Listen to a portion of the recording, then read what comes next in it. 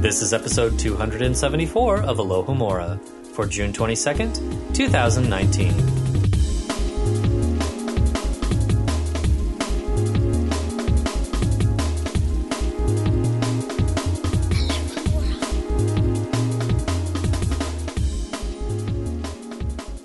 Welcome, listeners, to another episode of Alohomora, MuggleNet.com's in-depth exploration of the Harry Potter series. I'm Michael Harle. I'm Irvin Cateman. And I'm Allison Sigurd. And this week, we are joined by a very special guest, Genevieve Mayer from our Alohomora social media team. And you might know her as Puff the Magic Raven on the main site. I did not know that was you. I love that name. It's really cute. Surprise! I love figuring out that people I know have usernames that I didn't know. I love the name and the comments. Your comments have been really on point. Oh my goodness. Yeah. First very special guest, now on point. I'm blushing. Stop. But also, we've got to stop hiring all of our listeners as staff because we're not going to have any listeners anymore. I know. They're going to end up working for us. That is not a thing. Couldn't even if you tried. Genevieve, tell us a little bit about you and Harry Potter. So let our listeners know your house, I don't know, anything else, wand, Patronus, how you got into it. I haven't introduced a guest in a long time, I feel like. This is weird. All right, no problem. I will say all the things. So I, like Tom Felton, got into Harry Potter by being in the first movie. No, I'm just kidding. That's a lie. So I got into Twist. Harry Potter. So I've always been one of those super annoying contrarian kids that when something popular happens, I'm like, I'm not gonna like that because everyone does. And my cousin, has been a bookworm forever and ever, she got into it age appropriate time, probably around 8 or 9. And I was like, well, I obviously can't like that because if she likes it and everybody likes it, then I can't, just by definition. But then my sister had a boyfriend who was like, let's not be dumb. You're a kid. You need this book. And he was right. And my dad, I remember he had read the first book first and he thought, you know, I'm like a 9-year-old kid. It might be kind of intense. He's like, how about I read it with you? And he reads the first chapter and I'm like, it's okay, Dad. I can take it from here. And it was just off to the races from there. I have been, just up to my eyeballs in Harry Potter ever since.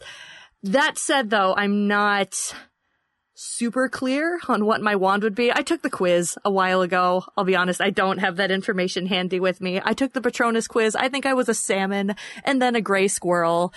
But if I had any say in the matter on what my Patronus would be, it would likely be something between a corgi or an elephant.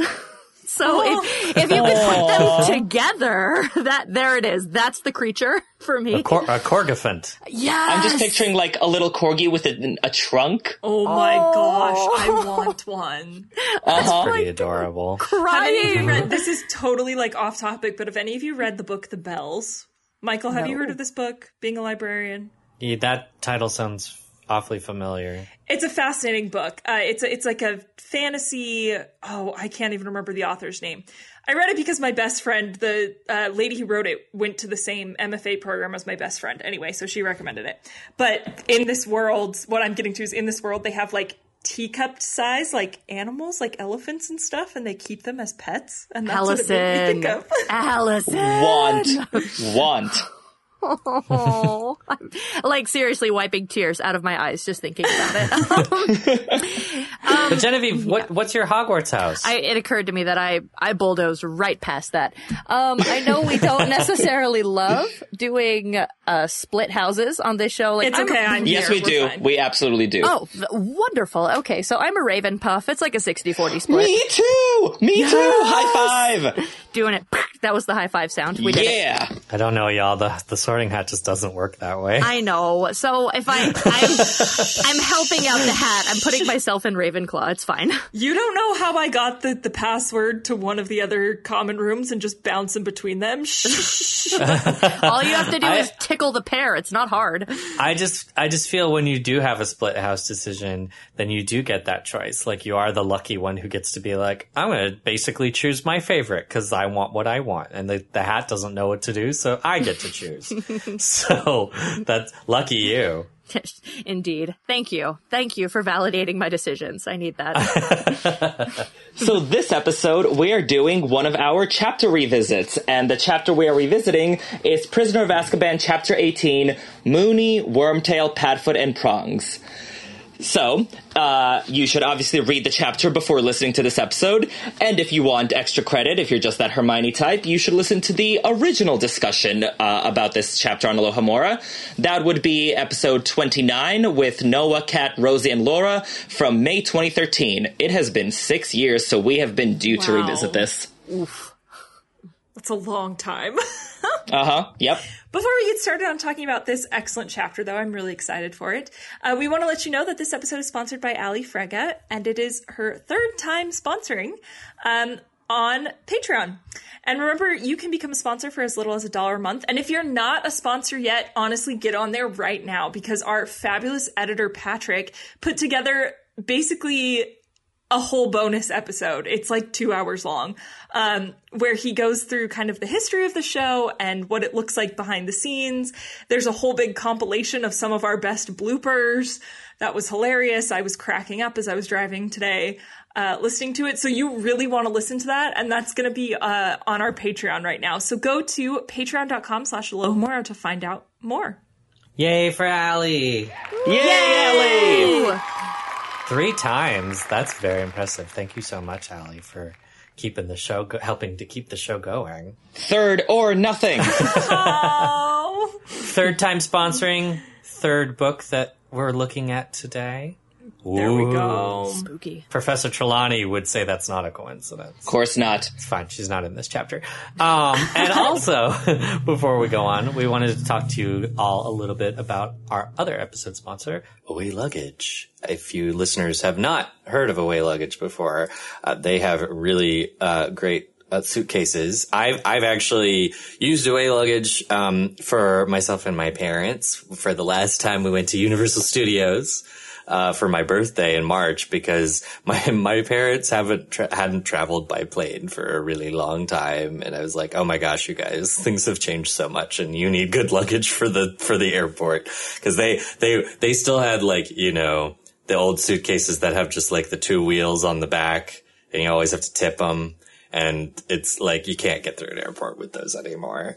So my roommate Jera had bought Away Luggage first, and I really loved the look of them. The neat thing about Away Luggage is that they actually have different, multiple different sizes: the carry-on, the bigger carry-on, the medium, or the large. So you can get different types, and they come in like all these really pretty colors. My dad saw the blue and really wanted that one, and then he was considering giving another one. Once he used the second one, he was going to give it to my brother Charlie, and Charlie loves red, and they had a beautiful red color that he got. So we got some really nice luggage with that, and they even have some of the Away Luggage has that. You just tap it and you've got a portable charger that you can remove out of there which is really nice. So that was really also very useful, because my phone kept dying at Universal Studios because their app sucked the battery out of my phone. So because I had that little portable charger for my phone from the suitcase, I was able to keep my phone alive, which was especially important because my parents had never been to Universal Studios and I had to guide them all around the park.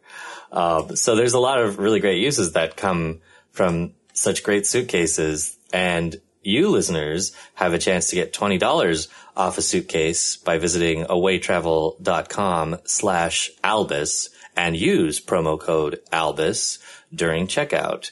That's awaytravel.com/Albus, ALBUS, and use promo code Albus, ALBUS. During checkout. Okay, and now it's time for our shout-out Maxima.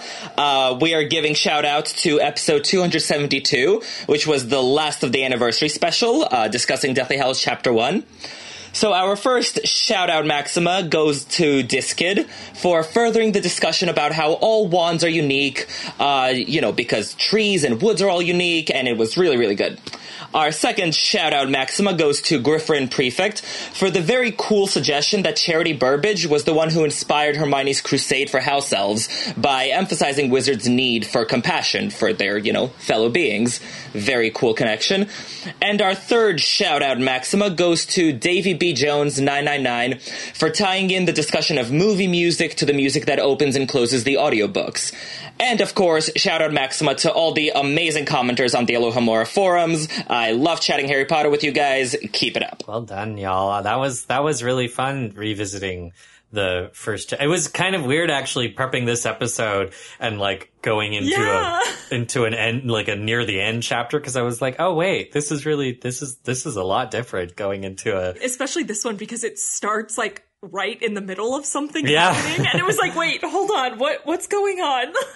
I was gonna say that like in my mind the Prisoner of Azkaban climax is just such like a cohesive whole. It was very weird, like just taking out a chunk of it, which is this chapter, and like talking about it in isolation. Real weird. Yeah. It was very backwards from what we've been doing from those anniversary episodes. So thank you, listeners, for sticking with us through that special anniversary series that we did. And we loved all of your comments. And we're looking forward to the new ones that we get as we journey on into Prisoner of Azkaban. 3 turns should do it. Chapter Revisit.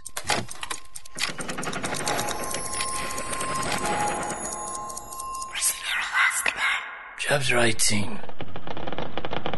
Moony, Wormtail, Padfoot, and Prongs. Following the shocking and seemingly outlandish pronouncement that Scabbers the Rat is supposedly Peter Pettigrew, Harry, Ron, and Hermione interrogate Professor Lupin, who shares the story of how he, along with Peter, Sirius, and James Potter, became Animagi, bonding over Lupin's lycanthropy and creating the Marauders map.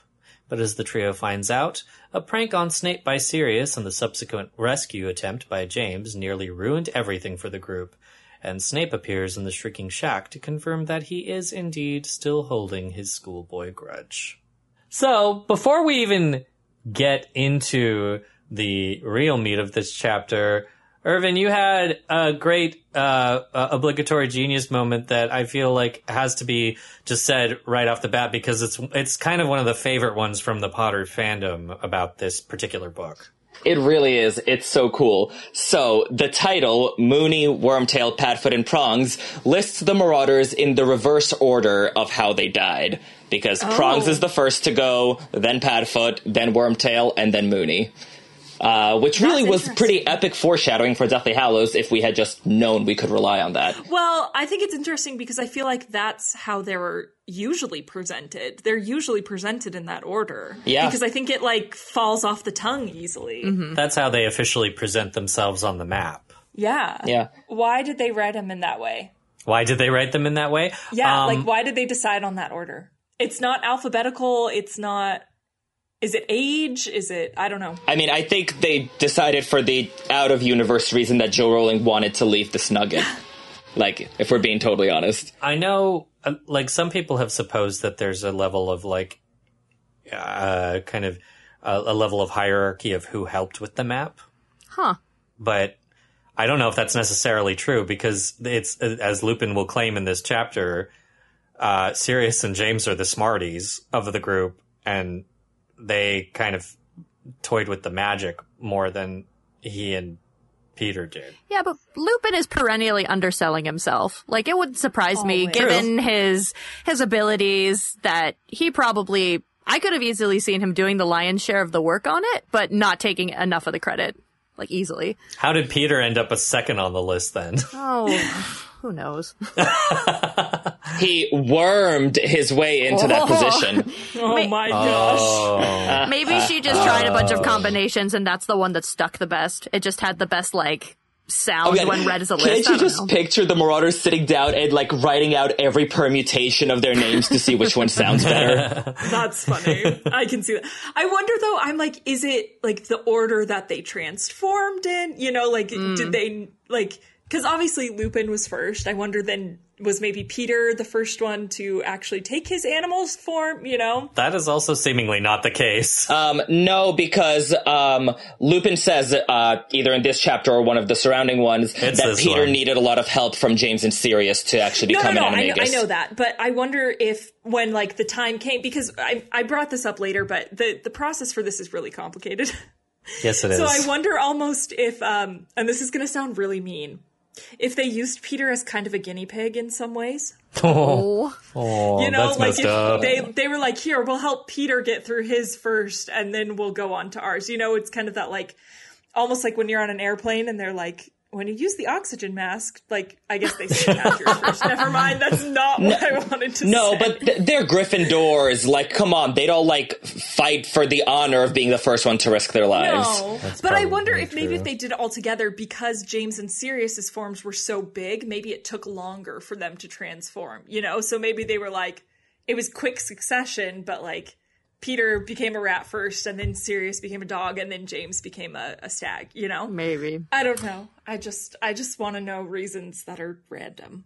Yeah. Well, and if we go back to the popular fan theory about the death order, the thing about that's, you know, worth noting is Rowling by this point was not planning to kill Lupin. Yeah. He was supposed to survive the series. So, you know, this is one of those interesting ones where it's almost kind of like it fit really well after the fact. It's almost like Ron's predictions that end up actually coming true. Like, it's a real world version of that where it's like, oh, like that actually happened. Well, but Mooney would still have been the last to die, just not in the timeline of the books. Oh, yeah. But, like, I suppose I'm saying in significance to the actual writing of the story. Like, yeah. The idea that we should have known that they were all going to die in this order and that it would be significant to the plot. I just think it was a hint because a popular theory back in the day was that Wormtail would kill Lupin because silver kills werewolves and he had the silver hand. So this could have been very good evidence to the contrary if we'd known to look for it. That's true. That's a great way to contradict except for Rowling has revealed that in her world, silver doesn't kill werewolves. Yes, it's irrelevant. Touché. That somebody asked her about the whole thing with Peter killing Lupin, and she was just like, no, that's not how that works. So, because she's always breaking the rules. But since we've been speaking about Lupin a lot, let's actually start exploring Lupin and some of the plot elements that surround him, because really this chapter is almost completely about him. And even though it's called Mooney, Wormtail, Padfoot, and Prongs, this is really mainly Mooney and kind of how his affliction really... Michael, you want to talk about Lupin? Are you sure? Unbelievable. We could skip that, can't we? Not important. Irrelevant. You're right. You have a point. We have a whole episode on Lupin. Let's pass. Just move on. But yes, there's going to be a lot of Lupin love in this show, listeners. Strap in. And Lupin, those of you who are not Lupin fans, you should still stick around because, like, I think there's some interesting and very worthwhile conversation that's going to come out of this about Lupin. We're not going to be one-sided about it, but we're actually going to start a little bit with a point that Allison has here about the Shrieking Shack, the place where Lupin was being held as a werewolf. Yeah, this always confuses me. The timeline of this whole story. Not this whole story, but big chunks of this story. So Lupin says that the shack and the Weeping Willow were put in place for his use. So my question was, okay, did no one in the village remember when it was being built? Surely there are people there that have been there for a long time. I mean, Madame Rosemerta, we know, has been there since the Marauders were at school, at least. You know, so does no one remember? And then Dumbledore starts spreading this rumor about ghosts. So how would a story like that even work? Were they like, oh yeah, we built this house so like all these ghosts would have a place to go. This is the wizarding equivalent of the Haunted Mansion. Like, I don't know. I went and did some more research, and that piece about Remus on Pottermore talks about how Dumbledore seems to just, or it kind of it gives the idea that Dumbledore knew about Remus's bite for quite a while. So I wonder if maybe as soon as he found out about this, he started making arrangements knowing he wanted to be able to let Remus come to school, or did this all get set up when Remus was 11 and he was going to school, and I'm just like, how were all of these wizards in Hogsmeade just like, oh yeah, violent ghosts live there? Well, okay, I'm gonna try to answer some of those questions. So regarding no one remembering it being built, magic. Like they didn't have construction and scaffolding going on for, 5 years the way we do. I think just one night there was a haunted shack and they're like, was that there yesterday? And wizards are shown to be a very superstitious lot in general. Like, they'll sort of believe anything you tell them. They're superstitious about wandwoods. People believe there are werewolf cubs living in the forest because there's a rumor that there are, and so on and so forth. So I can see why, rumors would work, because it's one of those the emperor has no clothes things where you're like, oh my god, I heard that shack is so haunted, and did you hear the wailing last night? And you'll be like, yeah, I guess it is really haunted, and then within a week, all of Hogsmeade thinks it's haunted. I think it also, we sort of get in book 4 how we see the Riddle House, right? It's deserted for a long time, and so all these rumors about the ownership just kind of pop out. So yeah, it might have just appeared, and when nobody stepped up immediately and was like, hi, I'm your new neighbor, it was just like, oh, this exists now. We acknowledge that it exists, and then rumors, maybe possibly prodded along also by Aberforth in the Hogshead, could have easily, started to percolate that way out. And the other thing, and I'll agree with you that this is a bit goofy, is the British wizarding community seems to, have amnesia about lots of important things, sort of frequently throughout the series. All these important events in the series are presented as, these mythic events that no one's quite sure about. And I'm like, it happened 40 years ago. Wizards live a long time.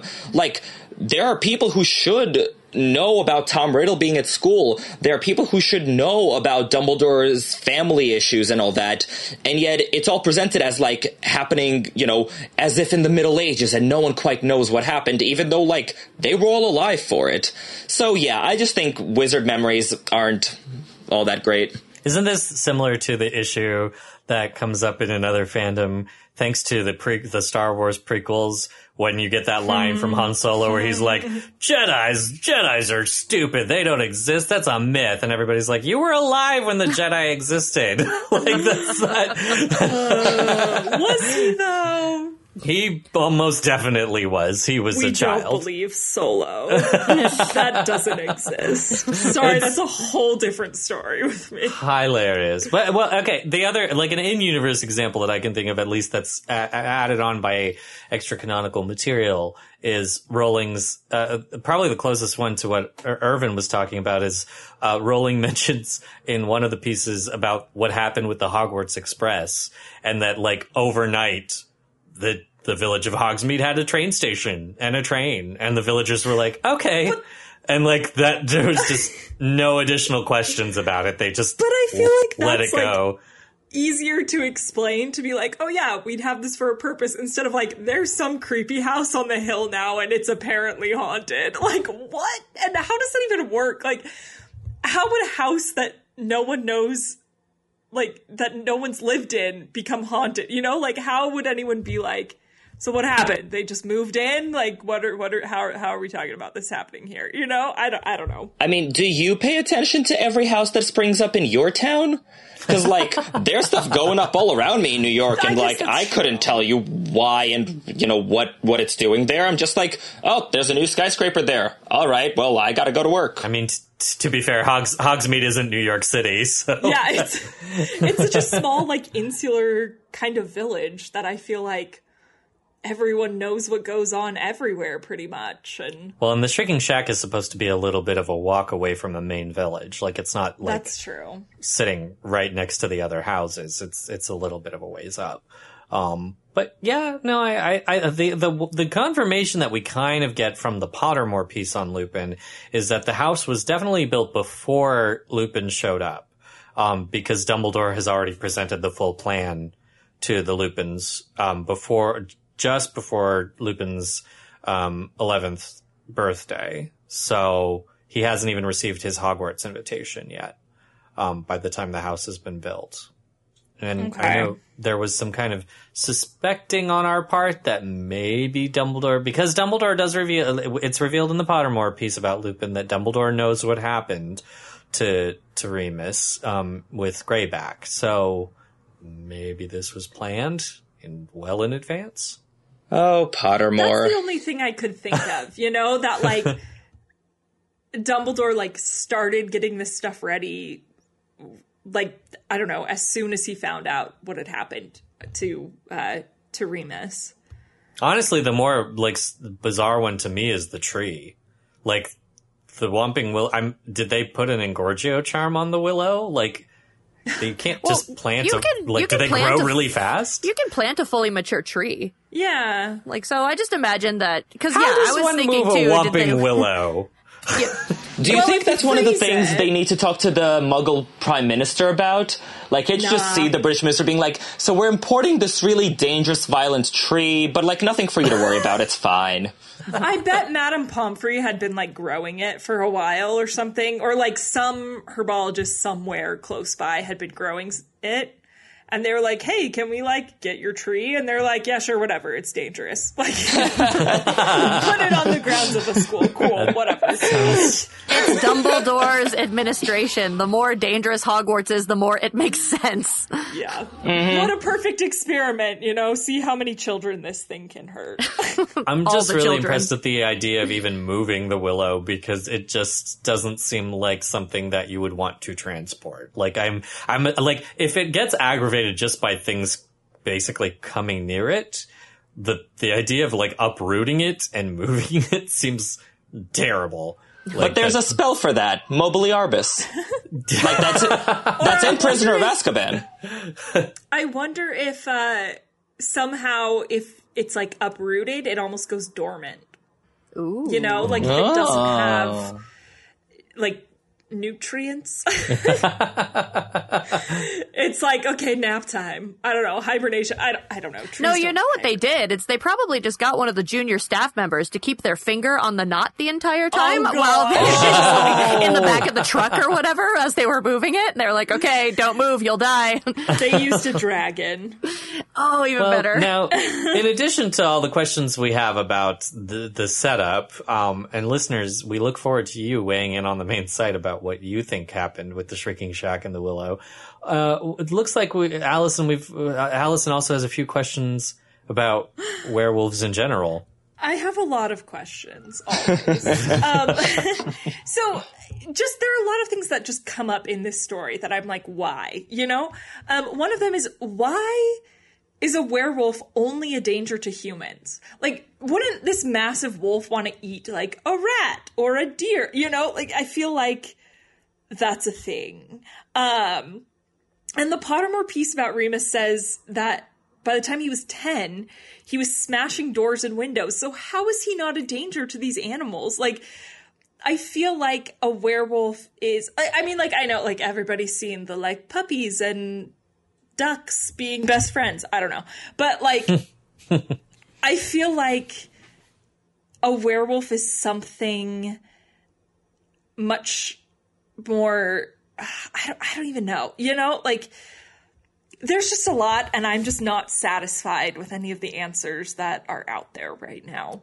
Well, I don't think that a werewolf is motivated by hunger. I think it's like a virus in that its main motivation is to bite and infect as many people as possible. So I don't think it looks at a deer and sees a viable host, right? And it's not going to think, oh, I'm feeling pretty hungry right now, because if the transformations are only happening at night, I mean, presumably the person has eaten dinner or whatever, and so they're not, like, hungry, but they're looking for other hosts to put the put the lycanthropy in. Yeah, and I'll agree with that. I think because, magical wolf, not regular wolf, I think just werewolves only want to bite humans. There are several magical creatures that do only eat humans. I think that's part of their whole shtick. It could even be one of the 5 signs identifying a werewolf, that is on the Marauder's defense owl. One of the signs is you show the wolf a very tasty-looking animal carcass, and if he's chows down, it is not a werewolf. Okay. I really wish we could have gotten the answers to those wombat questions when they asked us I that know. Yeah. Sadly. Well, okay, I'm looking back at the Pottermore piece on werewolves, and it says, learned from the werewolves that muggles taste different to wizards and that they are much more likely to die of their wounds, whereas witches and wizards survive to become werewolves. So maybe it's something similar to that. They're not appetizing to a werewolf. They're not like normal wolves where they're like, deer, dinner, yes. Yeah. No, I think I think Genevieve was on kind of the right track with they are kind of made to spread the virus. So that is kind of the main existence purpose of a werewolf. So they're like zombies. Ah. Yeah. Mm-hmm. Well, I mean, because people also raised the question, especially because of the scene in the movie where Lupin and Sirius fight. People were like, "Well, would Sirius be a werewolf because Lupin bit him as a werewolf and he was a dog?" If a werewolf bites an animagus, can they become a werewolf? Some layers upon layers of transformation questions there. Of course, that from what we can tell in the book, that doesn't they don't have an altercation to the point where one of them is bitten. But yeah, that question was raised from the film. Yeah. I mean, according to the Pottermore piece, when the werewolf's saliva mingles with the victim's blood, contamination will occur. I assume if that happens in animagus form, that could prove especially dangerous. Ooh, like a werewolf dog hybrid thing. Oh my gosh. But we know that I'm doubting myself on how to say this word right now. I'm so sorry. Animagi. Animagi? I feel like I go back and forth. Yeah. We'll just say them all. That thing. I think in the piece on that too, I went through all of these pieces because I was trying to find answers to things to bulk up this story that Lupin tells, because I feel like Lupin just gives us the bare bones version of it, and then J.K. Rowling was like, here's everything else that actually happened. And it says that they they retain most of their human qualities, but also take on physical traits of the animal. So for example, they'll eat the food that animal would normally eat. Mm-hmm. Mm-hmm. Why would they need to? I wonder if that happens too, and so it's not they don't have human blood anymore, and so it's not going to mix the same way and create a werewolf. But if the saliva's still there when they transform back, then I think it would still contaminate. So how long does it take to get werewolf saliva out of your bloodstream? So if just something that Pottermore had said about Animagi is that you don't get to choose the form that your animal form. You don't get to choose what it is. So if you go through this whole process and you find out that your form is a dung beetle, are you just completely hosed where you're just hungry for poop all the time? Oh gosh. No, I think it's just when you're the animal. Just when you're in the animal form. I mean, but still, I would never want to transform. If that were my slap in the face, that's true. Every time I transform, whatever adventures I want to go on are going to take a backseat to my poop hunger. That would be we eat first before this happens. And Always we are eat. only there for a small amount of time. Always eat before So we you do not get transform. hungry again. You'd have Well, to. okay, since we're talking about all these layers upon layers of issues with werewolves and animagi, we should jump to Irvin's question here about that. One thing that has bugged me since I read this book at 9 years old, and I still don't have an answer. Why didn't Lupin become an animagus too? So the other 3 Marauders become Animagi to support him. Great, good. But now you have a group of 4 friends, 3 of whom can transform into animals at will and go on crazy fun adventures any day of the month, and another one who can't. And, it must have really sucked to be the only one in the group who can't turn into an animal. I think I have the answer to this, because I think it has to do with the process of becoming an Animagi. Yeah, because it's the full moon first issue. thing you have to do, the first thing is a single leaf from a mandrake plant is kept in the mouth for 1 month from full moon to full moon. If at any point the leaf is swallowed or removed from the mouth, the process must be started again. So he can't, because I don't think his werewolf self would, unless, maybe he was taking wolfsbane potion, which didn't exist then, but maybe at some point he could have, if he was taking wolfsbane and could keep his human mind and remember to keep the leaf there. Oh my God, it's been 18 years and I have an answer. Thank you. Unusually that Animagus piece, which is not sadly freely available on Pottermore. It is on the lexicon. Oh, and because it came from the little mini books that Pottermore released that did have writing by Rowling. The one that it's in is called Heroism, Hardship, and Dangerous Hobbies. Oh yeah, and so that's where that's hiding. In case listeners, you're like, why can't I find the source for this? But I'd say too, in addition to that, especially knowing that's a big piece of the process, that you do have to do this process with, and that the full moon is involved. I can't imagine Lupin would also want to take any additional, even if he could do it, if he had wolfsbane potion and would be conscious enough to keep the leaf under his tongue for the month. It wouldn't work, because step 2, and I'm looking at a ill-gotten version of this, is remove the leaf at the full moon and place it steeped in your saliva in a small crystal phial that receives the pure rays of the moon. And then add one of your own hairs and dew and a whole bunch of nonsense. But yeah, so unless he was a wolf at the full moon and had the presence of mind to, get the crystal phial and put the hair in it, and we don't even know if the werewolf hair would work. Yeah, okay, that absolutely would not work. Yeah, I think there's too many things on top of that, the fact that he is already a werewolf and probably goes through a lot of pain every month transforming into a werewolf, I don't think he'd really desire to transform into another animal.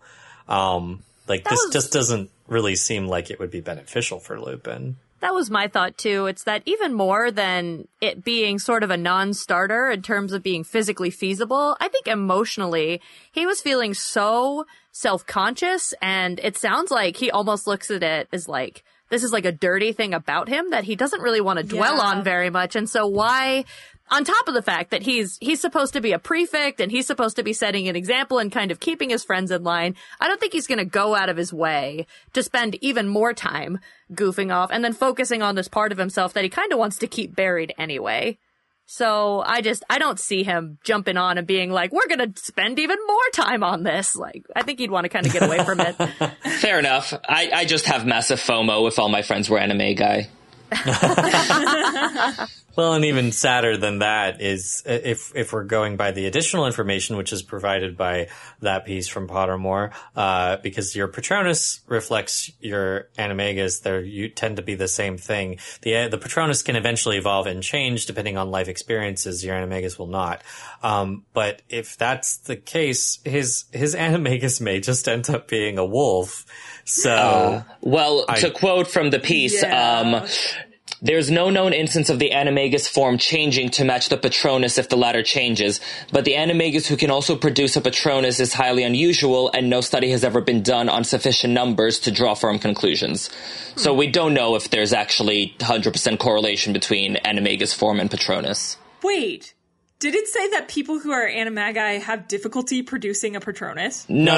It's saying that there aren't sufficient numbers of Animagi who can also produce Patronuses to, do a proper sample, because there's only 7 registered ones in the whole century in Britain. I was just sitting there going, how do those things correlate? Like, why would that make you like...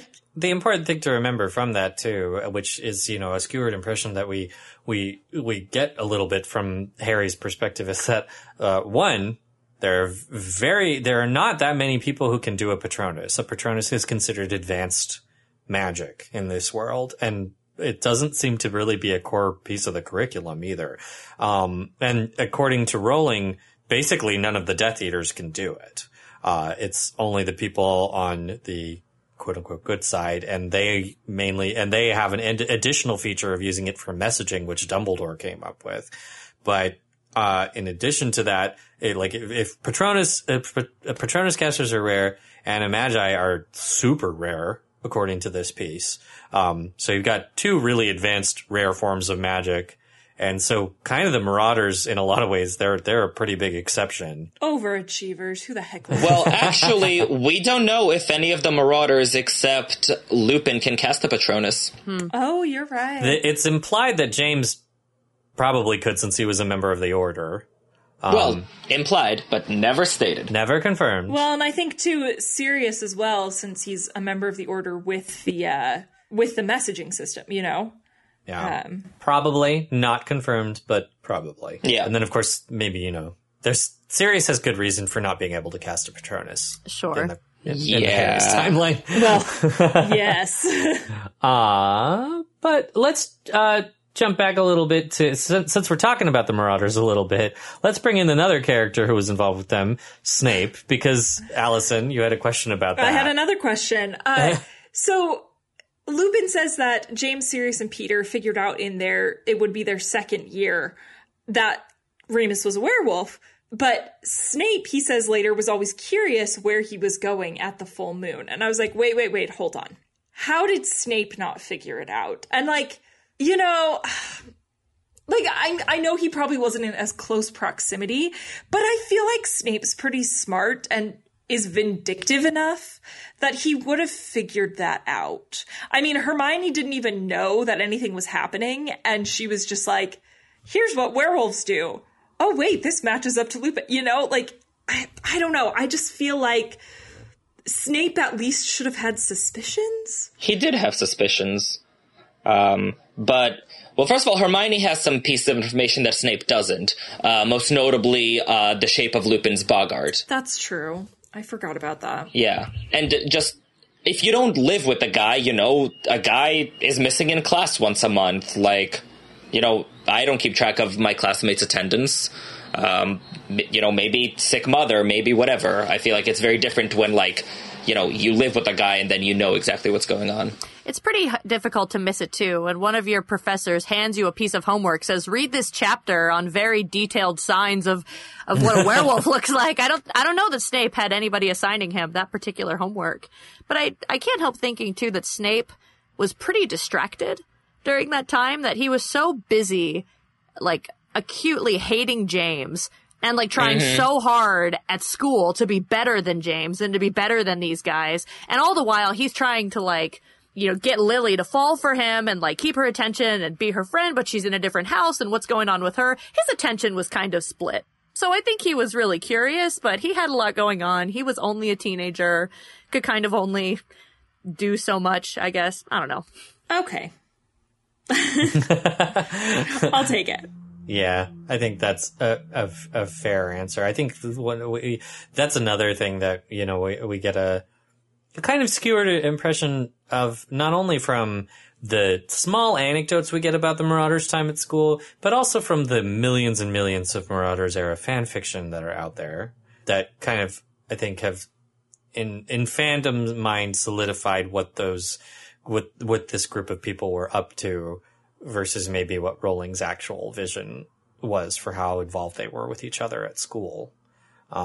Because really, if you've read enough Marauders fanfic, you might think that Lily was hanging out with them every day. Yeah, she which wasn't. she was not. So that's it. It's and just, you might think that there's a special dorm for the head boy and head girl, which There isn't. No. Wait, say what now? Oh. Is that a thing people have written? Who thinks this? The single most common fanfic trope I've ever seen is that there is a special dorm where just the head boy and girl live.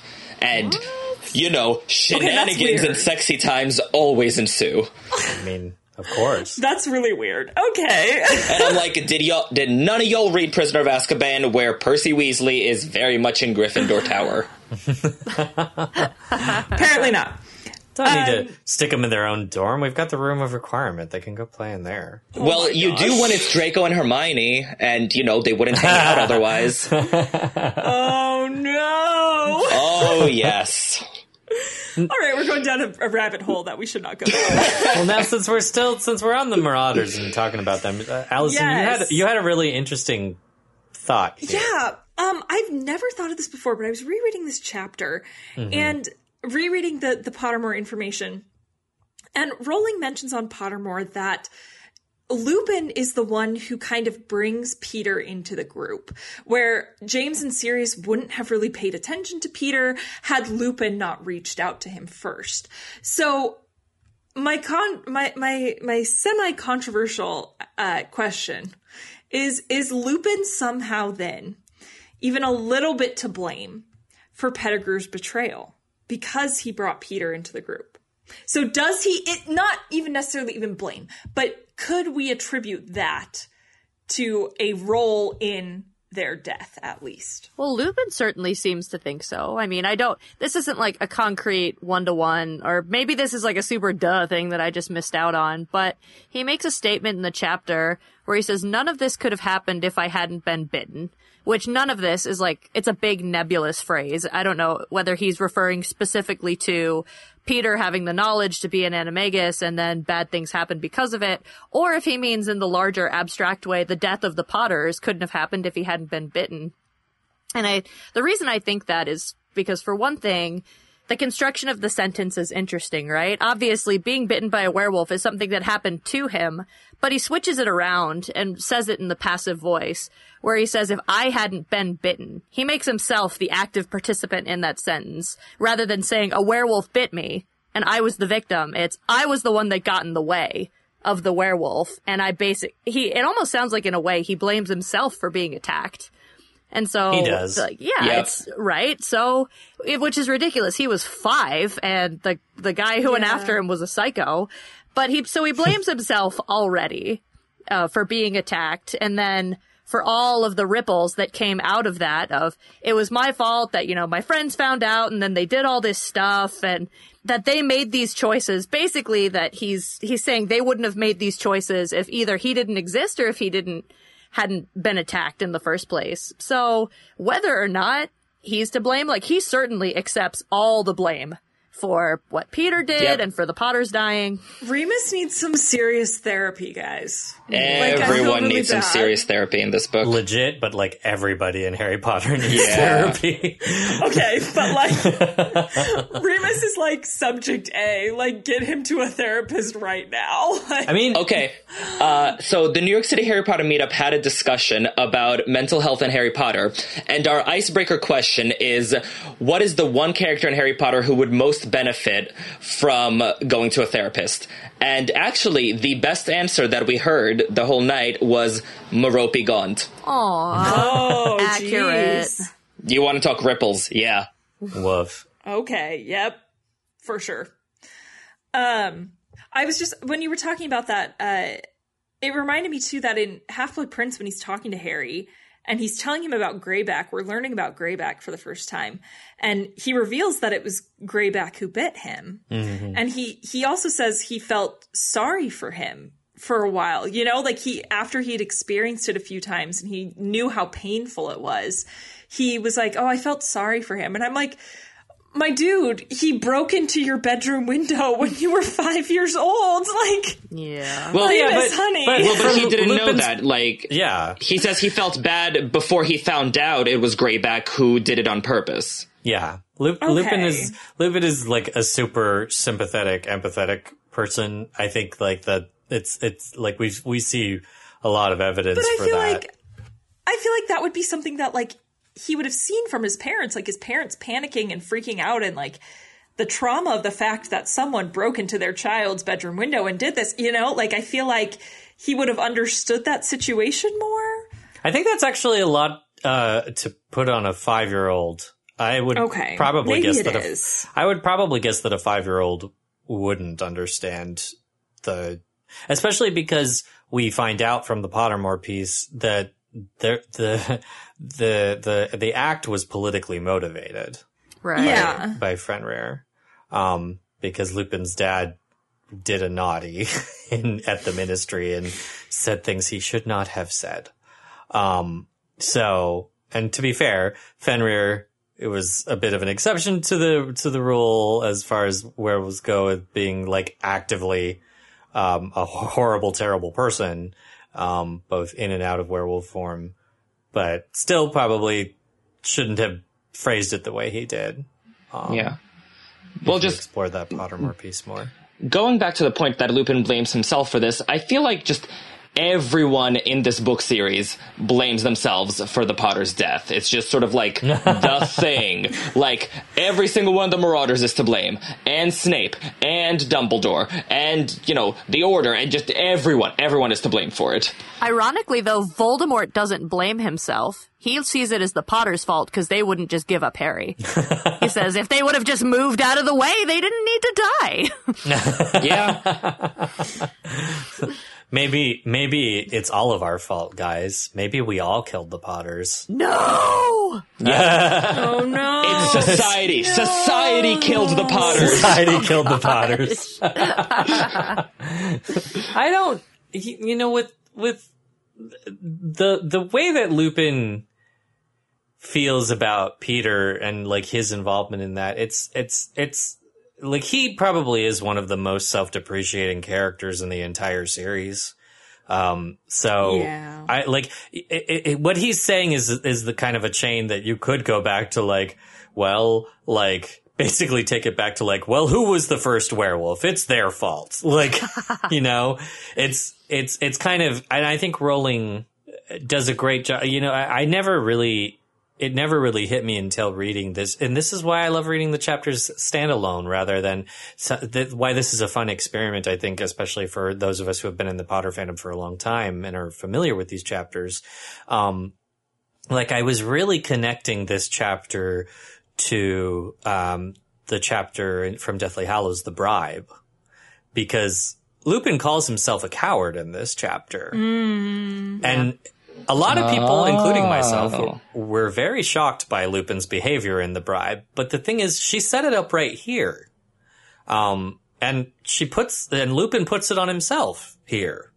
By kind of devaluing himself, and that his lack of value for himself leads him to do what he does in The Bribe. I mean, we don't have to get into it, but I have thoughts about The Bribe. I feel like that was totally within Lupin's character, and people shouldn't be as hard on him as they are. It is. Like, I don't think he was 100% wrong in The Bribe. I feel like he had a lot of good points. Mm-hmm. Yeah, like, hey, Expelliarmus, maybe don't use that all the time. Harry, yeah, I taught you other stuff. So. Didn't you lead a secret society about fighting? Like, come on, Harry. Also, like, the trio could have used an adult. Like, yes, really and very truly. Much so. Very much could have used an adult. Who wants adults? They're going to ruin everything. But that's for when we revisit The Bribe. Anyway. But let's go on to something that's pretty linked to Lupin. Let's talk a little bit about the Marauders map, because we're getting a little bit more of a reveal. This is the thing. This is right here is the section why people are so angry at the Prisoner of Azkaban movie, because all of this section is left out, and it basically kind of muddles up the mystery of the movie if you don't have the answer to why the map is what the map is. But with this answer that Lupin provides, it, funnily enough, ends up raising more questions. So, Allison? Yeah, just before we get into this question, though, since you brought up the movie, honestly, rereading this, I was like, yeah, how would they have translated this to the movie? Because it's literally Lupin talking the entire chapter. Like, that's all that happens, is Lupin tells a story. So either they would have to, like, do a major flashback with a voiceover, or like it just wouldn't have been visually appealing. So everyone just, like, calm down. Nope. Okay. It's been 15 years, not over it. We'll never be over it. God. Can I just, Allison, I'm going to take that snippet of what you said and I'm just going to use that for literally everything that comes up. Okay. Movie complaints, because that is the summation of what I've been trying to teach all of you all these years. We got it. We finally got it. Well, I did it. And I graduated the Michael Harle School of Film Studies. School of Film. Well, I think the thing really, because we kind of noted this at the top of the discussion here, but the thing that I think we forget when we go back to read the book is that section from the movie is 3 chapters long in the book. Yeah. Like this. And it's all people talking. That's what I was gonna say, that all of the climax or the events leading up to the climax in Prisoner of Azkaban, it's just a chapter of one important conversation, followed by a chapter of another important conversation. And it's just, they're very, very talky. The ends of Harry Potter books get really talky. And so that is hard to film. Well, and because the climax of this one isn't necessarily like a big battle, like it's not like there's, we started in Sorcerer's Stone where the climax was, the challenges. And in Chamber, it was like the fight with the basilisk. And I guess you could kind of say the climax in this one is the fight with the Dementors, but really it's this reveal of all this information that changes the game in every way. I mean, it changes everything we thought we knew before, and it changes everything that's going to happen afterwards, pretty much, and it's just a lot of talking. Well, I think the piece here you're talking as if like there are never like talky long conversations in movies.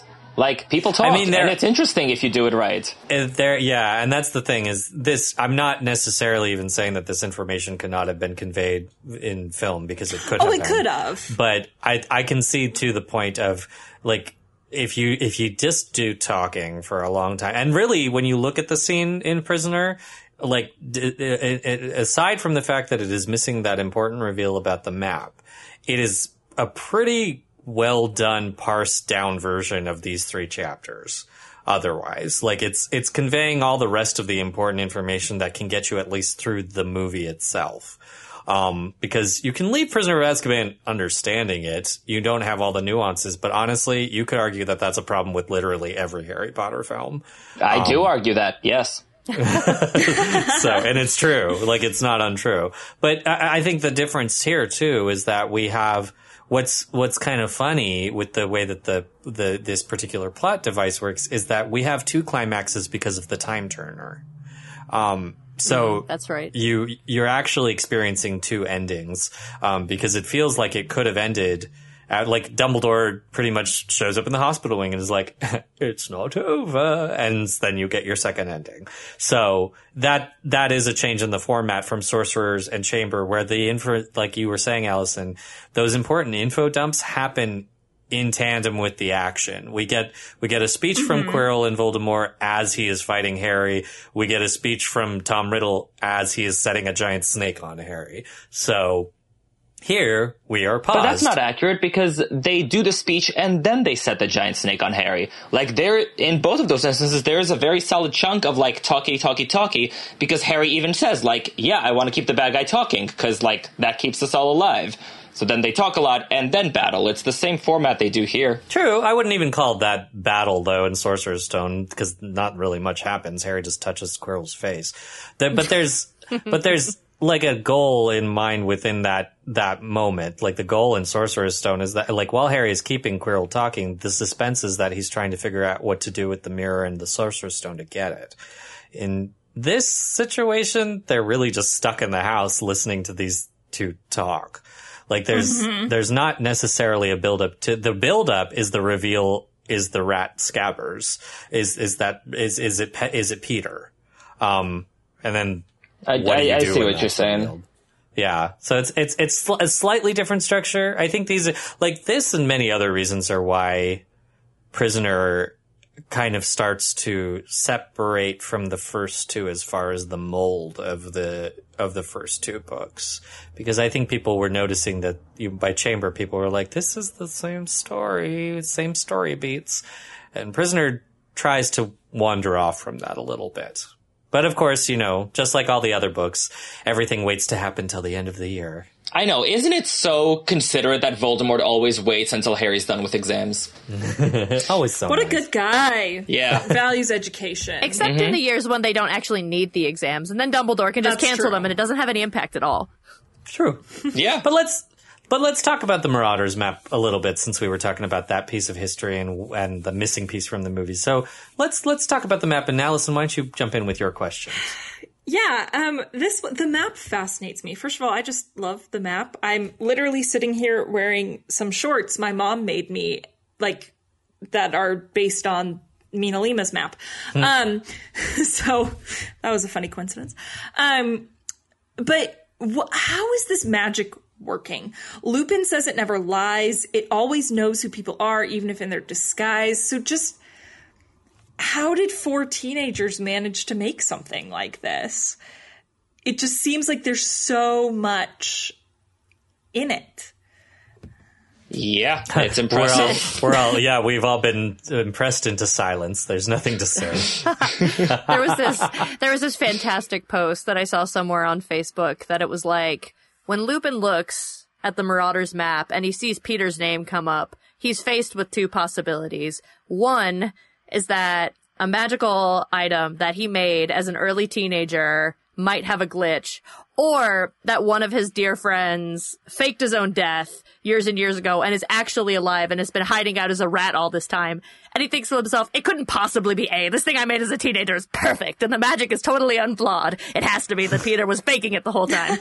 And you have to be pretty confident in your abilities. So that's another reason why I think Lupin, he poured a lot into it. If he looked at it and he knew this thing he made when he was, 13, 14, was infallible, and he was like, yep, doesn't lie. It can't be bamboozled. The only information we get from that Marauders map piece on Pottermore as far as the specific magic is, as Rowling writes, the magic used in the map's creation is advanced and impressive. It includes the homunculus charm, enabling the possessor of the map to track the movements of every person in the castle, and it was also enchanted to forever repel, as insultingly as possible, the curiosity of their nemesis Severus Snape. So we get we actually get a name for the charm that they used, that at least tracks the individuals within the map. But I mean, the other thing, and I actually don't think, I don't know if I've had this conversation here on Alohomora, but I've definitely had it with my, teen library, Harry Potter club, about how the map works, because of course the visual in the movie is beautiful, but not really practical, and not what's described in the book, because according to the book, it's just a piece of spare parchment paper. And it's not even folded as elaborately as the Mina Lima version is. I think at one point we were joking about how the map is like a smartphone map, and you can zoom in and zoom out to the different floors of Hogwarts if you touch it. But I was just gonna say that it must be like a smartphone. And the way Mary Grand Prix draws it in her version, it's just a ton of squiggles with an overhead view of Hogwarts, but that also doesn't really work. This map definitely raises a lot of questions, and as Allison points out, how did 4 5th years figure out how to do this? Oh, go ahead, Irvin. No, I was just gonna say, one of my favorite things about the characters in the Harry Potter books is there's no false modesty. They all own how awesome they are, and it's very refreshing. But Irvin, you also had a question kind of in relation to the magic of the map, as far as... I did, yes. So, this amazing magic, this homunculus charm, and all that. We make the map of Hogwarts, and it's great, and it's so useful for Harry. Why is this never replicated and never used for anything else in the series? There seem to be a lot of really good applications for this magic throughout the Harry Potter books. You could make maps of the Ministry of Magic, or, all these other important locations. You can literally track where people are. It's, better than any GPS, because, no one has to opt into it. it really seems like a thing that should have come back. Especially, I wonder if it's a privacy thing. Especially when Sirius was, like, hanging out in Grimmauld Place for a year with nothing to do. Like, come on, he could have applied himself.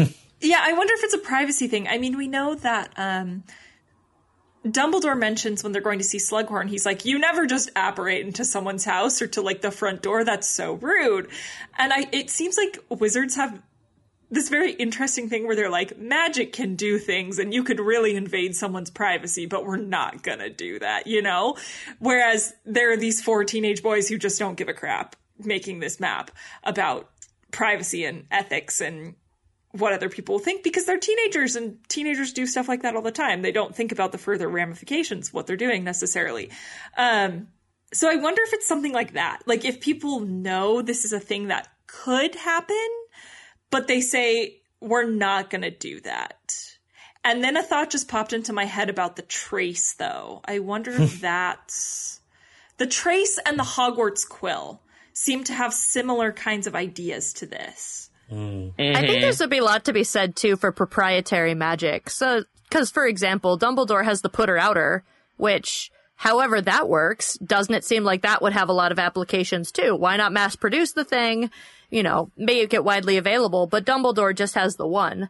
The Marauders map is hanging out in Filch's office for years and years and years and years before the Weasley twins happen upon it. And they're not going to tell anybody about it because it aids them in their mischief. So I think it might just be one of those things that, like, yes, it's possible to duplicate it, but it was done in such a specific way that it wasn't. And the people that did it weren't inclined to share that information. I mean, serious, are you kidding me? Who's he going to help? Honestly, after the Ministry wrongfully imprisoned him for over a decade, he's not going to stick himself out there and be like, by the way, here's something you could use that would make your lives better. He's like, no, forget that. I mean, I was thinking more for, like, the Order of the Phoenix and Dumbledore and the war effort. I'm guessing that in terms of the Ministry, if Sirius were the only one in that equation, between Sirius and Lupin, neither of them is going to have enough access to the Ministry to be able to personally have, like, the intimate knowledge you would need to make that detailed of a map. But, I mean, whatever. That's neither here nor there. I personally think it was, they did it once, and they weren't inclined to share the secret of how they did it. Well, we also know that, as far as Lupin is concerned in relation to the Order, that he didn't want to tell Dumbledore about the map because he was mortified about about betraying his trust. And I'm assuming that once Sirius rejoined the Order, Lupin probably was like, can we not talk about the map ever? And Sirius was like, okay, I don't care. Well, but they know about the map, don't they? Like, doesn't Dumbledore know about the map from Harry? Okay, yeah. Also, yes. Filch confiscated it, so I feel like Dumbledore knows. Here's the thing. So Dumbledore definitely knows about the map, because I had to look this up for my book. And so he finds out about the map at the end of year 4 when Crouch Jr. in his Veritaserum confession mentions the map. And Dumbledore's like, map? What map? And he's like, oh, Potter's map that shows Hogwarts. But that said, Dumbledore probably doesn't know that it's the Marauders map. So he wouldn't know to go to Sirius and Lupin about it. So you're right. If Sirius and Lupin were not forthcoming, then Dumbledore wouldn't know to go to them about it. So, yeah, that makes sense. Well, and the example of the Put Outer, I think, was a great kind of example, Genevieve, of one-off useful magic that people don't share. I think another, other similar ones would be, and we've seen, some multiple examples of this, but like Tom Riddle's diary. Right. That's there are some things that people make and seem to combine magic in special ways that they are using purely for themselves and not with the intent to share. So that makes sense to me that this may not have been replicated in this. Maybe nobody thought to apply the homunculus charm in this particular way, as a map. Yeah, the Marauders were smarty pants. Yeah. Mm-hmm.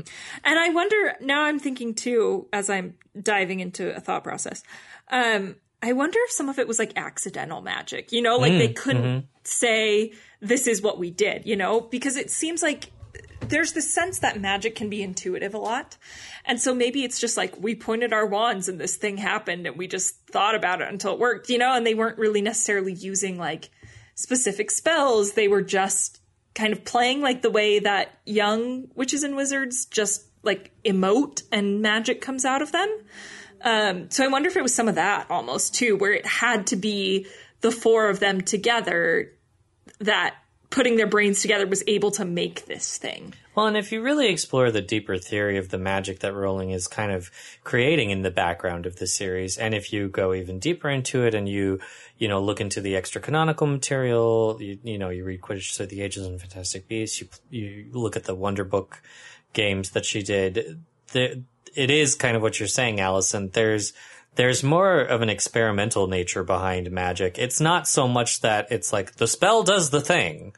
Like, we did a spell and we made a map. That's not what happened. There were clearly multiple levels of magic that were combined in different ways to make this map.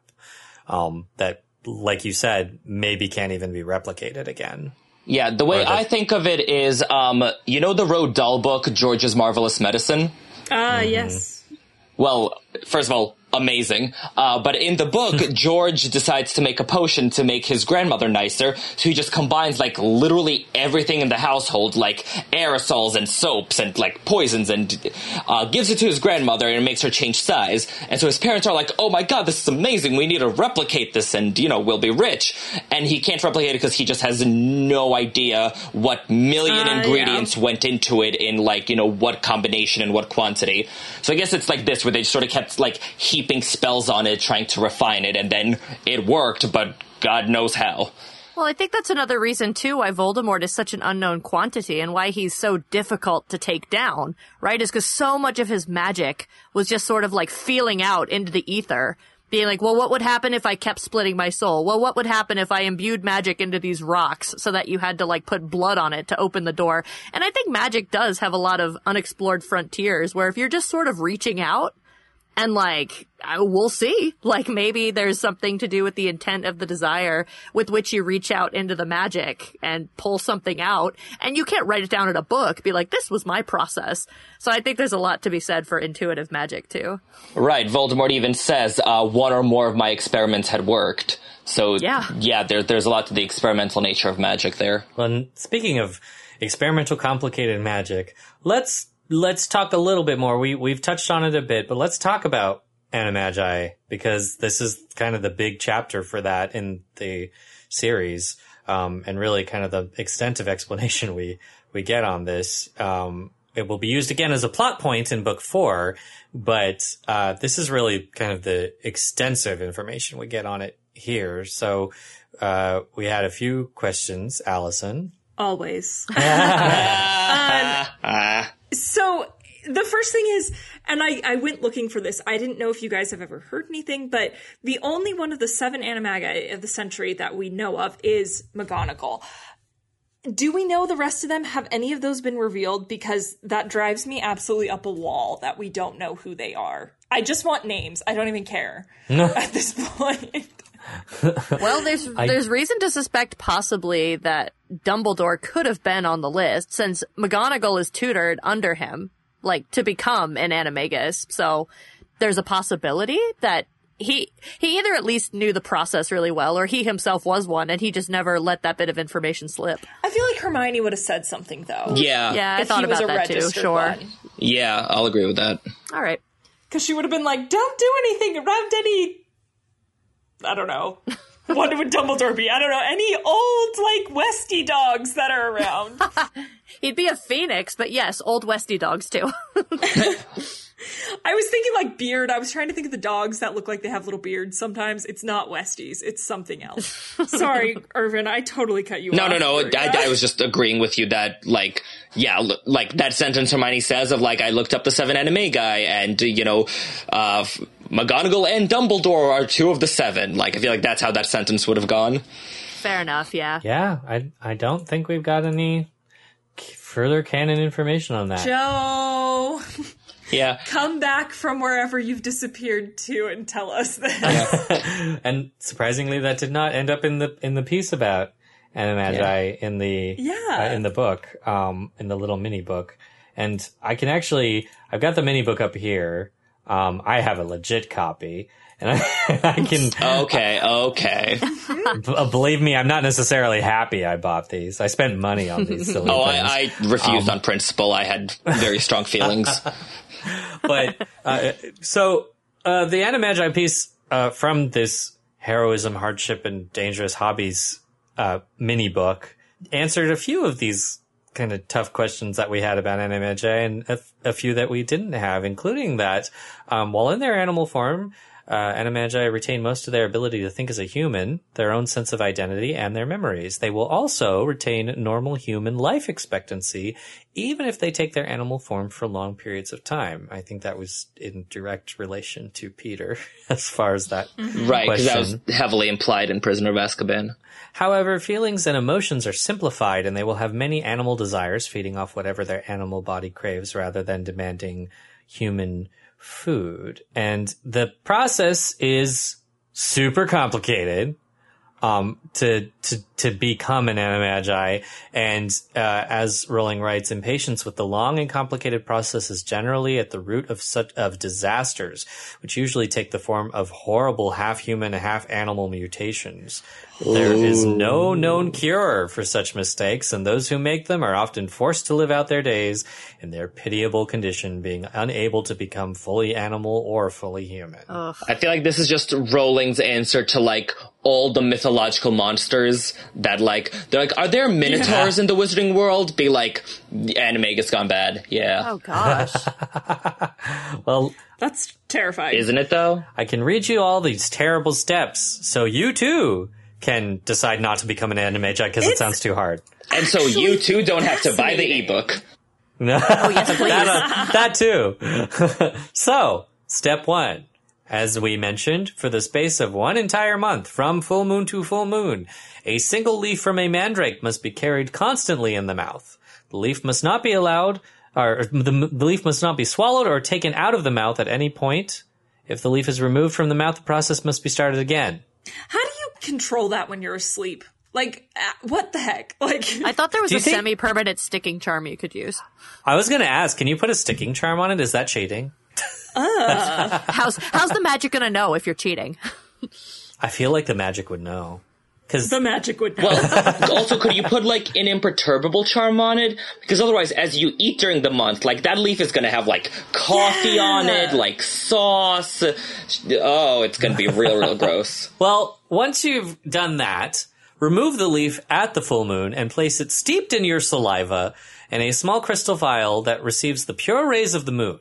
And if the night is this really sucks. If the night is cloudy, you will have to find a new mandrake leaf and begin the whole process again. No! So I would be so angry. I'd just be like, are you freaking Right, serious? I'd so be like, unfair. F this, I'm going to live as a muggle, I give up, screw magic, no more. All of magic is the worst. Burn it to the ground. We hate it. And I'd be like, so what magic spell do I use to clear these freaking clouds? Like, and on top of Get out. spitting this into a vial and hitting it with the pure rays of the moon, to the moonstruck vial, a crystal vial, add one of your own hairs, a silver teaspoon of dew collected from a place that neither sunlight nor human feet have touched for a full 7 days. What? how do you know that? And Sorry. the chrysalis of a death's head hawk moth. Put this mixture Ew. in a quiet, dark place, and don't look at it or otherwise disturb it until the next electrical storm.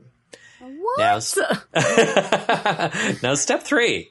While waiting for the storm, the following procedure should be followed at sunrise and sundown. The tip of the wand should be placed over the heart, and the following incantation spoken. Amato, animo, animato, animagus. Say it with me.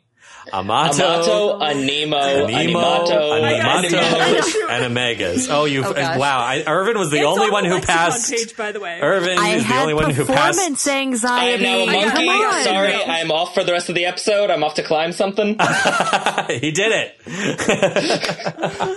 Now, the wait for a storm may take weeks, months, or if you're unluckily in a place where there are no storms, even years. During this time, Jeez. the crystal vial should remain completely undisturbed and untouched by sunlight. Contamination by sunlight gives rise to the worst mutations. Resist the temptation to look at your potion until lightning occurs. If you continue to repeat your incantation at sunrise and sunset, there will come a time when, with the touch of the wand tipped to the chest, a second heartbeat may be sensed. Oh. Sometimes more powerful than the first, sometimes less so. Nothing should be changed. The incantation should be uttered without fail at the correct times, never omitting a single occasion. Gosh. Step 5. Immediately upon the appearance of lightning in the sky, proceed directly to the place where your crystal phial is hidden. If you have followed all the preceding steps correctly, you will discover a mouthful of blood-red potion inside it. Oh. Step 6. It is essential to move at once to a large, secure place where your transformation cannot cause alarm or place you in physical danger. Place your wand tip against your heart. Speak the incantation, Amato, Animo, Animato, Animagus, and then drink the potion. 7. If all has gone correctly, you will feel a fiery pain and an intense double heartbeat. Into your mind will come the shape of the creature into which you are shortly to transform. You must show no fear. It is too late now to escape the change you have willed. Step 8. The first transformation is usually uncomfortable and frightening. Clothing and items such as glasses or jewelry meld to the skin and become one with fur, scales, or spikes. Do not resist and do not panic, or the animal mind may gain the ascendancy, and you could do something foolish such as try to escape through a window or charge a wall. 9. When your transformation is complete, you should find yourself physically comfortable. You are strongly advised to pick up your wand at once, which is rather unfortunate if you don't have opposable thumbs anymore. If you're a bug, you're just like, oh. And you must hide it in a place of safekeeping where you will be able to find it when you regain a human form. Number 10. Oh. Yes, because when you are doing early transformations, you need your wand. You can't do it without a wand. No, but It's interesting. For some reason, I thought I saw somewhere that it became like part of you too. The wand does not, according to this. Number 10.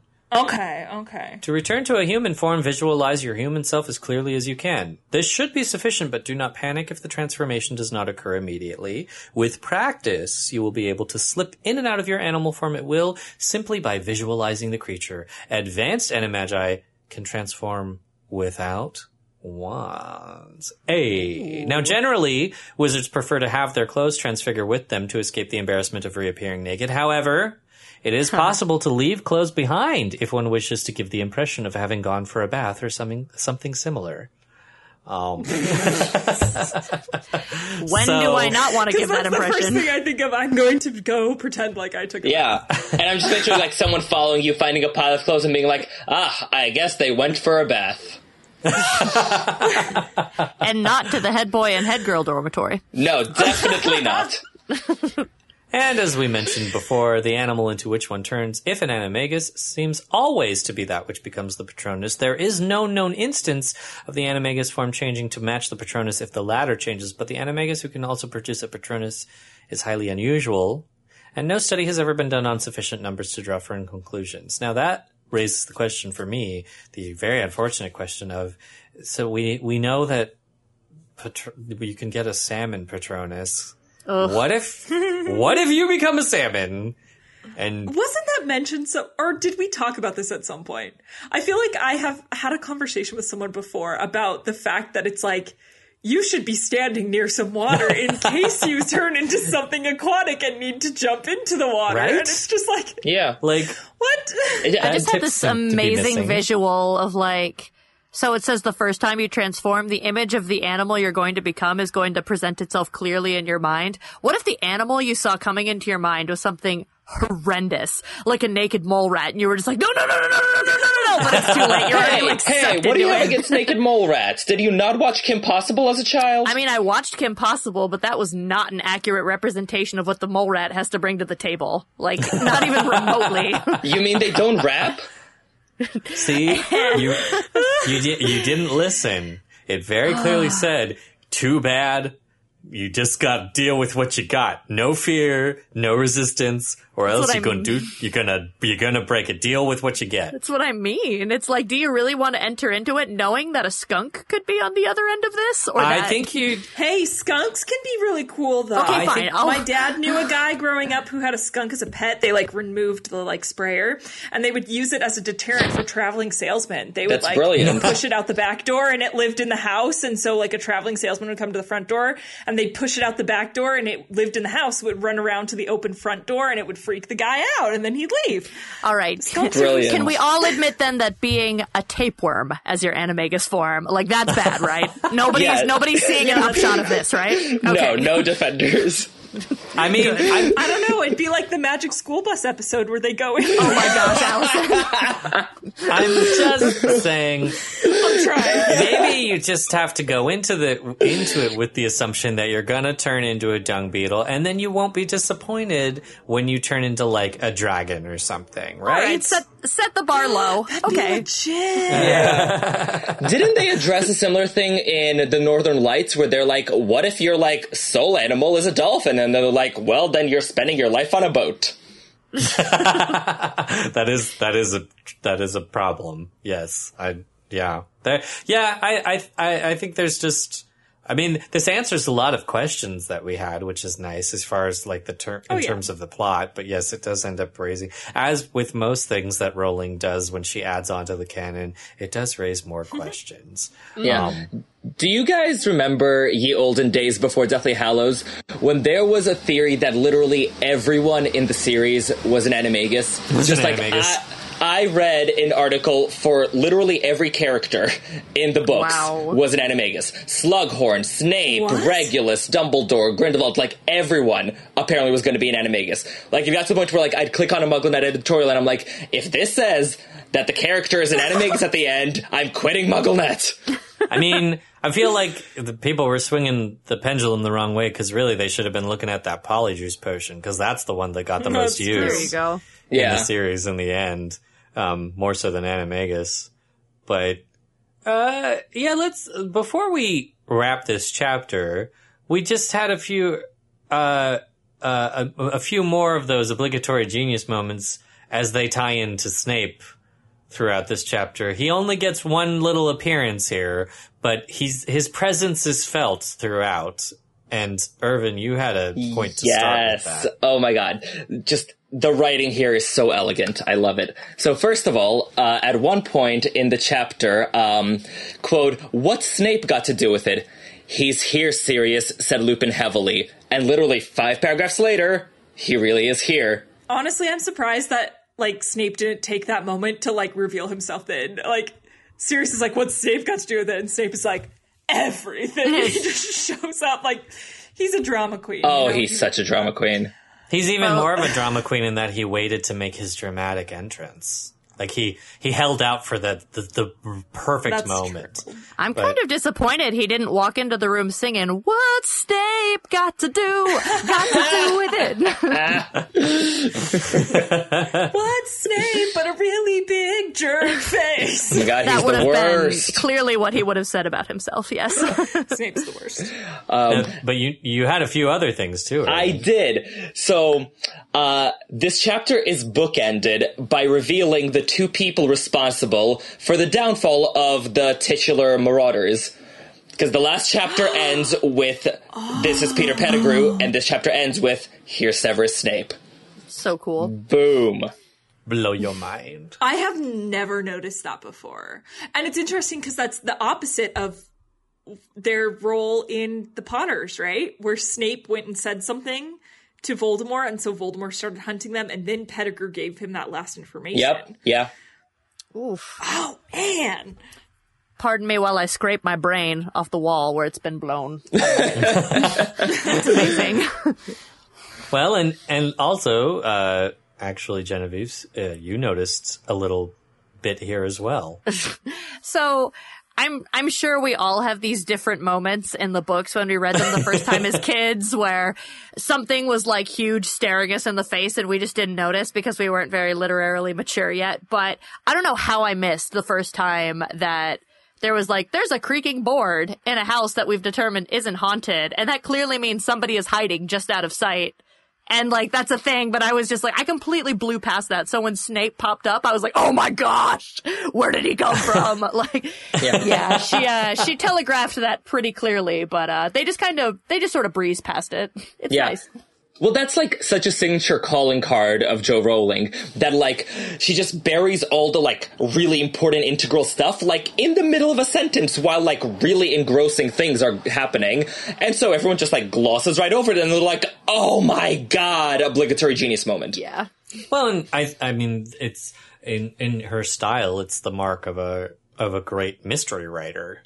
Because this is what, if you look back to, you know, some of the great mystery, like authors who wrote specifically within the mystery genre and currently write within the mystery genre. This is one of the best, most practiced tricks is you gotta hide the information almost in plain sight in a way. Can I just say that like last night, so I missed this boat by years and years and years just by like, I was boycotting this movie, but I watched Indiana Jones and the Kingdom of the Crystal Skulls last night as on a lark that because doesn't exist. Okay, no, exist. It's terrible. It is by all accounts one of the worst movies I've ever seen. But something that I thought was a nice takeaway was at the very end when sorry, spoiler alert, guys, if you haven't seen it, when the UFO takes off from the City of Gold or whatever, and Indiana Jones says something to the effect of their treasure wasn't gold, it was knowledge. I really like, I know, it's a great line. It's really good, but here's the tie-in. Here it comes. It's good. The more and more as the books go on, that yes, she writes these cool third act, you know, things with like challenges and big monsters, but I almost love the reveals of information more that what is really what you're driving towards the end and where the suspense is taking you is getting the last piece of the puzzle. So you're like, oh, here's how we know he is Peter. This is the information that we've been wanting. I could take it or leave it if there was a werewolf and a giant dog fight. You know, like I don't care about that. I want to know how this information is all going to weave together. And that's where her genius is her treasure that she's providing the readers is the knowledge, not necessarily like how big and explosive and shiny can I make the third act climax, you know? Drop the mic. Yes. Snaps. No, I think in a way that's almost become in this new era of, you know, Twitter communications with Rowling and the expectation that so much extra canonical material be provided. It was the thing I think the fans loved most about Harry Potter and almost the thing that's kind of created the series' downfall in some ways when too much of that occurs because she gave us so much and what she was doing was giving it to us in a way that makes the plot richer. But then everybody was like, but that also raises 20 other questions for me. Rowling, answer all of them. And she's like, I can answer some of these. And then she does, and then it makes more questions. But it is almost, because there's a reason. It's her trademark. There's a reason those things were not put in the book. Yes. You know, like there's a reason that some of this information. Anyway, sorry, I have a whole deal where I blame us as a fandom for everything. Anyway, sorry, that's you're not the only one. And to be fair, you know, a little bit I think does rest on her because of her maybe jumping the gun a little bit and because she needs a continuity editor. That's all we need to fix everything is a continuity editor. Well, not even that, but I was even thinking in terms of when she was, and you know, it was coming obviously off of the high of the Potter ending and of course the questions people had and whatnot. But you know, so many people were like, "Can you give us more?" And she was like, "I'll write an encyclopedia." And that was, I think, the thing that kicked off she has all of it somewhere in a box, and and I want it. And I think that's. And you know, it's funny to kind of examine that in relation to this chapter, because I think this chapter, especially, and you said this, Genevieve, with the reveal of Peter, but this chapter kicked off so much within the Harry Potter fandom when you start to examine the Marauders. This is where the fandom really exploded. Because, and I, you know, I speak personally for having been on audio fictions in the early, you know, in the mid to late 2000s. It was like an explosion Marauder's fan fiction because it was the thing that we could really, after all of the theories about the main storyline, you could really play so much with the Marauders because there was so much room to play with it. And so I think that this chapter in many ways is actually the beginnings of that part of the fandom. So it's a good and a little bit of the bad in some way. We found it. We found the root. It's this chapter, guys. It's right here. Hashtag no Marauders prequel. Seconded. I actually wanted to ask you guys, going back to how she does mysteries and how she plants these clues and how she does all that so well, do you guys find that she does that quite as well in the Cormoran Strike books? I haven't read I them. can't speak to that either. I can't weigh in. I haven't been able to get into Okay, it. Oh no, we have a bunch of people who haven't read it yet. Oh, shame on you. Shame on all of you. Wrong dishonor panel. on you, dishonor on your cow, and dishonor on your whole family. I own the first one, and I helped break the story on MuggleNet when we found out that she was writing under a pseudonym. But I just have not been able to get into it. My roommates have both read them, and they love them. But I haven't really talked to them necessarily about her writing style and those compared to Potter as far as how she builds a mystery. Yeah. Because I've read them, and I like the first and the fourth. The second and third I can kind of take or leave. But, a lot of it is elegant, but there isn't so much obligatory genius as there is in these books. There aren't any oh my god, and that sentence right there told us everything if we'd only paid attention. So, yeah. I still highly recommend them, though, especially Cuckoo's Calling. It's very, very good. Not to be a bit bitter about the whole thing, but back when she had to really try because she didn't have the Joe Rowling name, she wrote an amazing book. I imagine when you have a lot less pressure, aside from the fact that, you're hungry and, you want to make money on this thing. But I mean, she didn't have any precedent that was set. So she had a lot more room to play and make these connections and make these leaps that were that could have definitely blown up in her face, but they paid off in a big way that she's just under such an incredible microscope now. And people are looking for these stylistic tricks of hers particularly that it's just a lot harder, I think. Well, and I think too, we know she spent a really long time planning a lot of Potter, and so I think that comes into play a little bit is maybe shouldn't have every single detail and every single writing choice made until she was actually sitting down and doing stuff. But I think she had enough of the whole structure of how she wanted everything to go that some of these things happened and some of them were just awesome, lucky coincidences because this is a once in a lifetime series. This is a once in a lifetime story. And it just worked really well. Yeah. True that. I can only speak to, if we're talking about Rowling's other writing, I can only speak to Casual Vacancy. Let's not speak to it. Let's just not. It's not a mystery, so it doesn't really count. But what you were saying, Genevieve, too, I think that's exactly why she wrote it with the pseudonym, to Oh, it definitely to escape is, yeah. that scrutiny and just be well, if you figure, if they don't figure out it was me, they'll just be wow, this was really good. So, which they did. The reviews were outstanding for Cuckoo's Calling. Yeah, they did. Yeah, no, it was, and I think one review was there was literally one review that was I wouldn't be surprised if we find out that this is a really major author using a pseudonym, and lo and behold, So we should start combing all reviews for any quotes like that and just see what we can ferret out. Done and done. Well, good, guys. Well, look at that. That re-examination of the chapter actually led us to the root of all the current problems. We figured it out. Well, bam. Yeah, we did it. Well done, guys. We wanted more about the Marauders, and we got it more than we wanted. Yeah. And what we've learned is that society is to blame for all of it. Yep. Yes, society killed the Potters. Dang it. Accurate.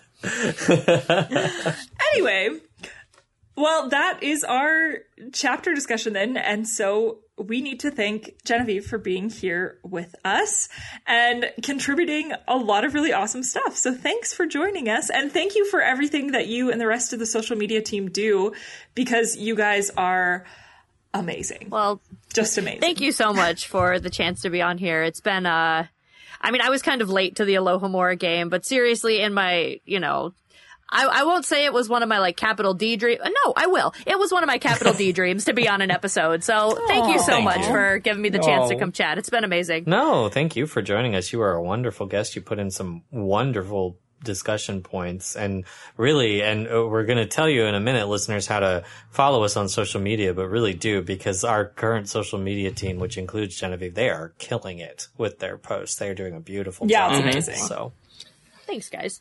Yeah, thank you. And so the next topic will be Neville Longbottom. So I hope you're all ready to talk about how he should have ended up with Luna all along. That's the hill I will die on. Just saying. It's going to be great. Irvin definitely has a side to that conversation. I mean, I try to be impartial, but no, that's why I never ever try to be impartial. Gave that up. And listeners, if you want to join us for that episode about Neville Longbottom, or any of the upcoming episodes, which you can find out more about on our website, you can visit our website at alohomorapodcast.com. You can choose the Be on the Show page and follow the instructions to send us your audition.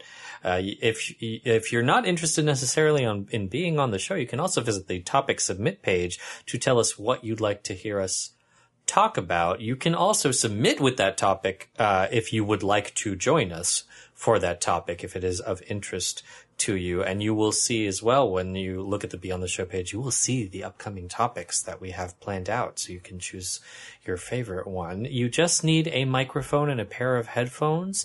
If you are chosen to guest host, we will walk you through the rest. Once we hear your audition, we will get with you to see if we can get you all set up for recording. And if you just want to stay in contact with us in the meantime, you can find us on Twitter and Instagram at AlohomoraMN. You can find us on Facebook at facebook.com/openthedumbledore. Our website is alohomorapodcast.com or alohomora.mugglenet.com. We've got it back.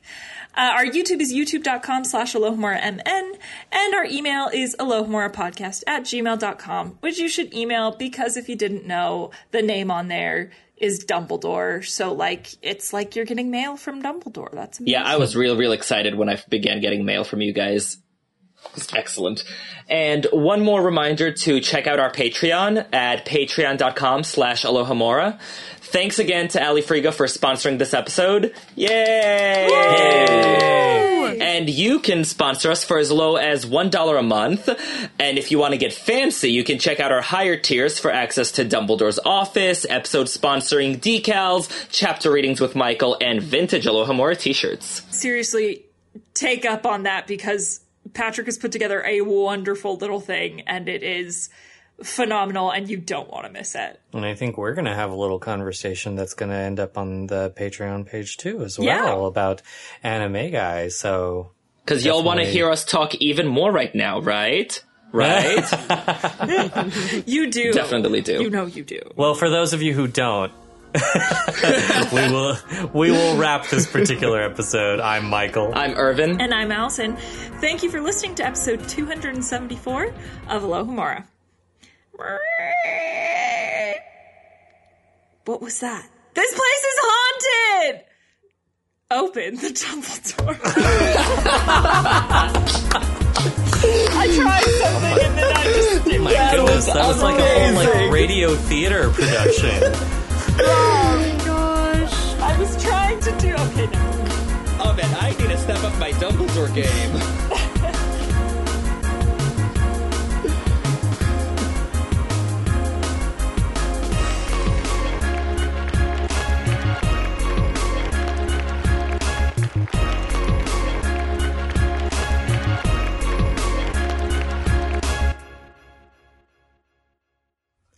So I was looking at this. Sorry, this can get cut, but the doc ends without grunge or grunge.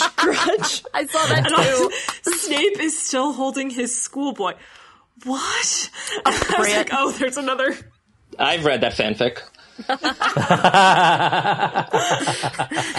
Anyway.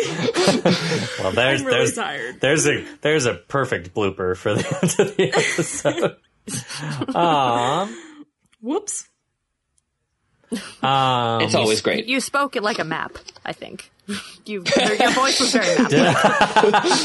I gave the map a voice. Yeah. Every character needs one. Oh my gosh. I told Leandra today, I was like, it's so weird because I'm still like, I called it sleeping small. Like, I still just like I'm just like, I'm in this tiny bed. Oh wait, this is actually a giant bed. I mean, I have my friends crash with me in my twin bed, so, New York City.